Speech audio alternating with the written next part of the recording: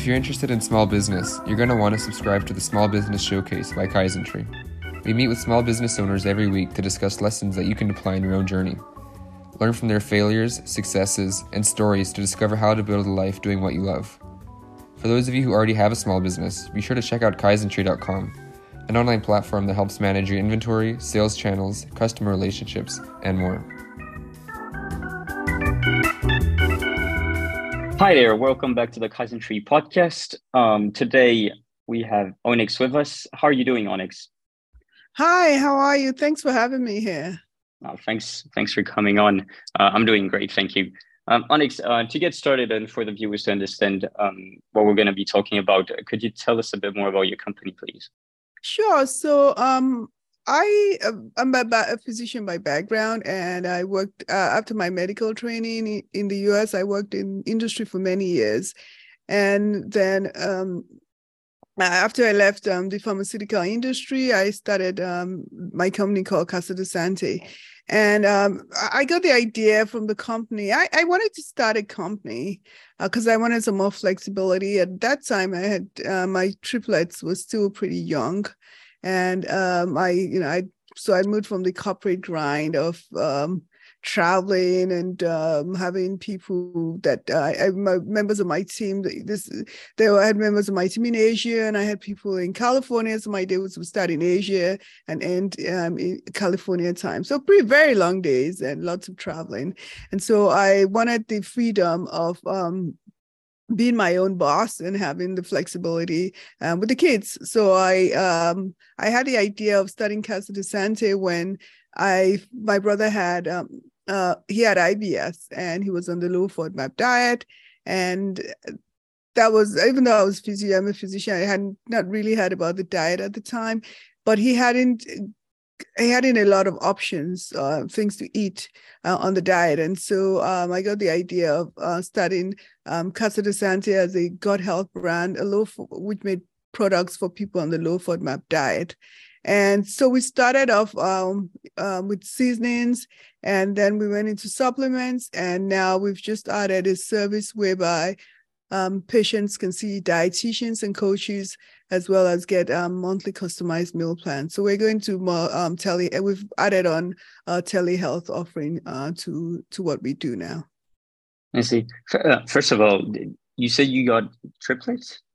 Yes, I do. And I always advise people don't do it. So yeah, I do. Well, congratulations on that. You mentioned the people on the low FODMAP diet. Could you expand on this? Could you explain what this means?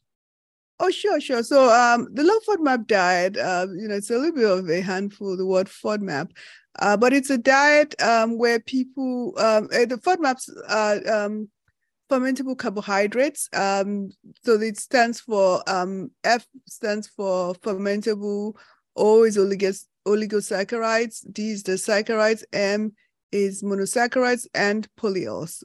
So that's pretty much what it is. And basically, they are carbohydrates that when people who have IBS eat, they get fermented in their in the intestines, in their gut.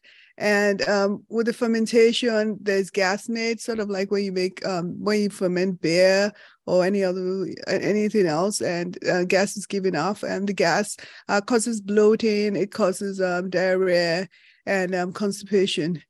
So the concept of FODMAP was first discovered in Australia. And so it started off in Australia, and then the low FODMAP diet was developed, and it's been found to help 75% of people with IBS. They get relief from the diet. And so we make products for people on that diet, because one of the main things that you can eat on the diet is onion and garlic, and it's in a lot of foods. And also gluten-containing grains are also high in FODMAP, so you can eat those as well, and dairy and high fructose fruits, and a bunch of other things. So we actually send our products to Australia to get tested for FODMAP levels and certified as low FODMAP. I see. And you mentioned you had a relative working on this on the IBS sector. Is there anything else that brought you in particular to this particular industry? So mostly I saw the need with my brother in having IBS and being on the diet. As I got more into it, reaching out to my customers, I saw more and more that this is an area where there was a huge need, a huge demand, but I wasn't necessarily being fulfilled and was being ignored to some extent. I see. So you just mentioned reaching out to customers, right? And so this brings me to my next question. In this pharmaceutical environment, in this pharmaceutical industry, there are a lot of players already, right, existing. How do you go to people and make them join your, make them try your products instead of another one that is already established? So the thing about the thing about people with IBS is that IBS is not just one approach. So medication is part of the arsenal, and it helps some people, but a lot of times it's just not enough. So they need help with not just medication, diet, as well as even stress and the mental part of it because of the gut-brain connection. So the people that come to us and use our products are people who have they try medication. I am all, and I advocate for that. They should certainly try everything that their providers, the physicians, or any other providers suggest that would help them. And then they want to get a handle on their diet, and maybe they've been told to try the low FODMAP diet, or they just want to try it on their own.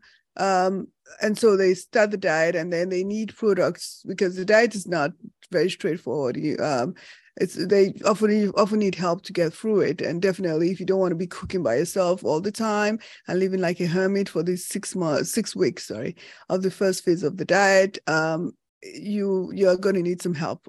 So we provide that help. We provide that convenience to make it easier to go on the diet, and we provide educational resources as well. Okay, so you provide services, and I think that's interesting because I believe that you might be the first company that we talk to or we interview on the podcast that is mainly on service, providing services. Do you also have products that you sell?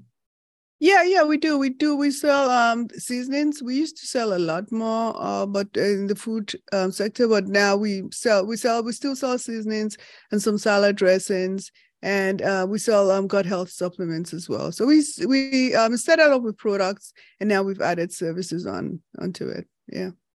I see. And when was the company created? So about 4 years ago to 2018. Okay, so you basically started right before the pandemic started, correct?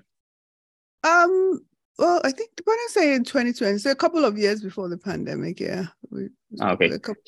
How did you handle the pandemic? Because a lot of companies, I mean, it's definitely impacted all of them. Some of them negatively, some of them positively. How did you handle it? Yeah, so I think for some e-commerce companies, it was sort of a well, they did quite well during the pandemic, and I think we did get I don't want to use the word boost, but we certainly saw an increase from the pandemic, both because people were cooking more at home, and also because people didn't want to go to the supermarket, so they're buying more online. And their level of stress increased for everybody. So maybe people with IBS are having more symptoms. So the pandemic, so it was like a lot of e-commerce companies, we did see a rise in sales and whatnot from the pandemic. Yeah, so it was. So I know some companies had it was tough for some companies, but not necessarily for us. I see. Well, what was then your biggest hurdle? What would you say was your biggest hurdle since you've created the company, and how have you overcome it? So the biggest hurdle was probably a lot of hurdles. The biggest hurdle, I think, was probably maybe pricing, and that was a big one, and understanding pricing and how to reach out to our customers, because when we started, and when we still are, we're not a big company, so we can't really offer bare bones price. We can't compete with the larger companies on pricing. So we're making food products that, for example, we make ketchup, for example. So you have Heinz making ketchup, and they're selling their ketchup for maybe $1 or something like that. And we can't necessarily do that because our costs of goods is not the same as Heinz, or we're making salsa, and you have Campbell's selling it, or some other food companies selling it at very low prices, and we can't compete with them on pricing because we don't have that type of costs. We're not able to bring our costs down because of our size. And so just getting customers to understand that, and seeing the value in the product, even though it's not as cheap as what they expect in the supermarket. Not only can we not bring our costs down, we don't compromise on the quality of ingredients, and so we don't use fillers, for example, in our seasonings. We don't use a ton of salt to take up space and bring the cost of the seasonings down in terms of making it and making sure we're using high quality and fresh ingredients. So the challenge, initially the challenge was getting getting the customers to see the benefits of our products and accept the pricing.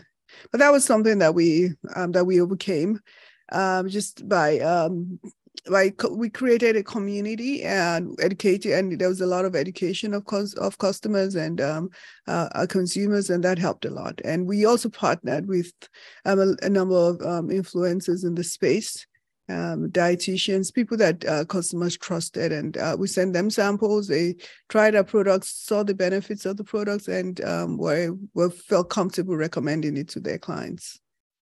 I see. And you mentioned the educating part. How did you do this? Was it through lectures? Was it through seminars? We educated through blog posts mostly. I see. A lot of businesses that we talk to, a lot of smaller companies that we talk to, they say also that one of the biggest hurdles that they've had while growing is managing their inventory. Have you had this kind of problem? So yeah, inventory is certainly challenging and has continues to be a challenge. At this time, I just have somebody checking the inventory manually every week rather than automating it. Considering your background, I would imagine that the creation of the product is a part that you're very interested in. Would you say that you're more interested in creating the product in itself, or more of the business side, the logistics side of the business? The business that I enjoy the most is probably the education and the educating the customers, the clients. That's the part I probably enjoy the most. Things that I'm not enthused about, I tend to have people doing that. So those are the operations and the logistics. I am involved in it, but I don't spend a lot of time on things that are not my areas of strength, for example. I see. And in the very beginning of this podcast, you mentioned how you decided to create your own company, to be your own boss, because you wanted to be able to manage your time as you wanted. For a lot of new, entrepreneurs, right? New business owners, new CEOs as yourself, it's very, very hard to actually get time alone. So what do you do for you yourself that makes it so that you're able to try to have a bit of your time, try to have some sort of equilibrium? I don't have very good equilibrium. The great thing is that you think that you're going to have a lot more freedom as a business person, and you don't necessarily have all time. You're sort of a slave to the business and your customers. So I do have flexibility, and in terms of I can dictate my own time, but I don't think I have as much equilibrium as I would like.